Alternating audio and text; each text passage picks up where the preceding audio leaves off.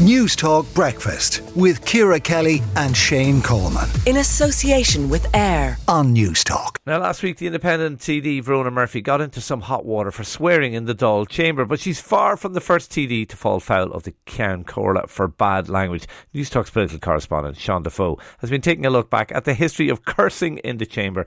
Just to warn you, you won't be surprised to hear there's a bit of colourful language in this report. I respected your sincerity. I'd ask you respect mine. It's the best known case of unparliamentary language in the Dáil. Well, all due respect, in the most unparliamentary language, you, Deputy Stagg, you. I apologise now for my use of unparliamentary language. But Paul Gogarty's outburst is far from the only dirty word a deputy has said. Sometimes it's understated, like Angus O'Snudding in 2010. I don't know whether you've noticed that the government have up the economy. Other times it's vulgarities delivered with venom, like Joan Collins' budget speech in 2019. Put it bluntly, for the amount of phone calls I've got from constituents over the last 24 hours, you just really don't give a f***. It's just absolutely outrageous. Mick Wallace persisted that sometimes it just slips out. I wish to God we could say it, but we're not able to say it because it ain't the truth. I'm sorry. Shannon, sorry.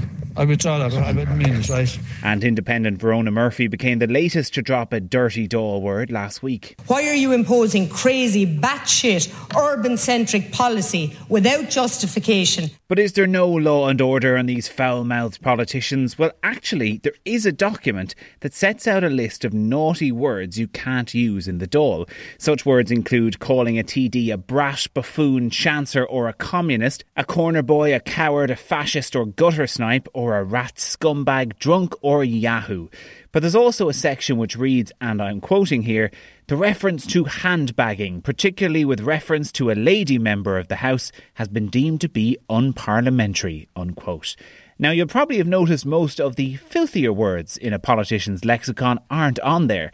So, I suppose technically, according to the written rules, a TD could call someone a or even the greatest to ever, but in reality they get pulled up for much less.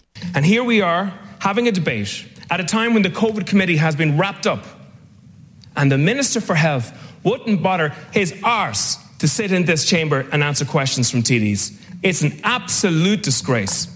I just ask you to withdraw the unparliamentary language, Deputy. I withdraw the unparliamentary language, but it's an absolute disgrace. Today, as part of the 3-day festival and orgy organised by the government to congratulate themselves. Could I just remind the Deputy regarding unparliamentary language, if you could please use language that's with decorum, and if you wouldn't mind, please, thank you. Most of the uses of dirty words in the Dáil have actually been TDs quoting people outside the chamber, but that's no excuse, as Richard Boyd Barrett found out in 2015. She used the immortal words the EU and was involved in manipulating... Sorry, deputies, don't use that. I was quoting what she said. I don't care where you quoted from. Sorry, you're in Parliament. Would you behave as if you're in Parliament, please? This is the US government. Outrageous language to use. Apologies, but I was just quoting the US Secretary of State for Eastern Europe. And it's not a new thing either. The first recorded use of the word bastard in the Dáil was in 1922, though it took until 2009 for the first F-bomb to be dropped, ushering in a whole new era of most unparliamentary language. OK, Sean Defoe reporting there on the history of colourful language in Leinster House.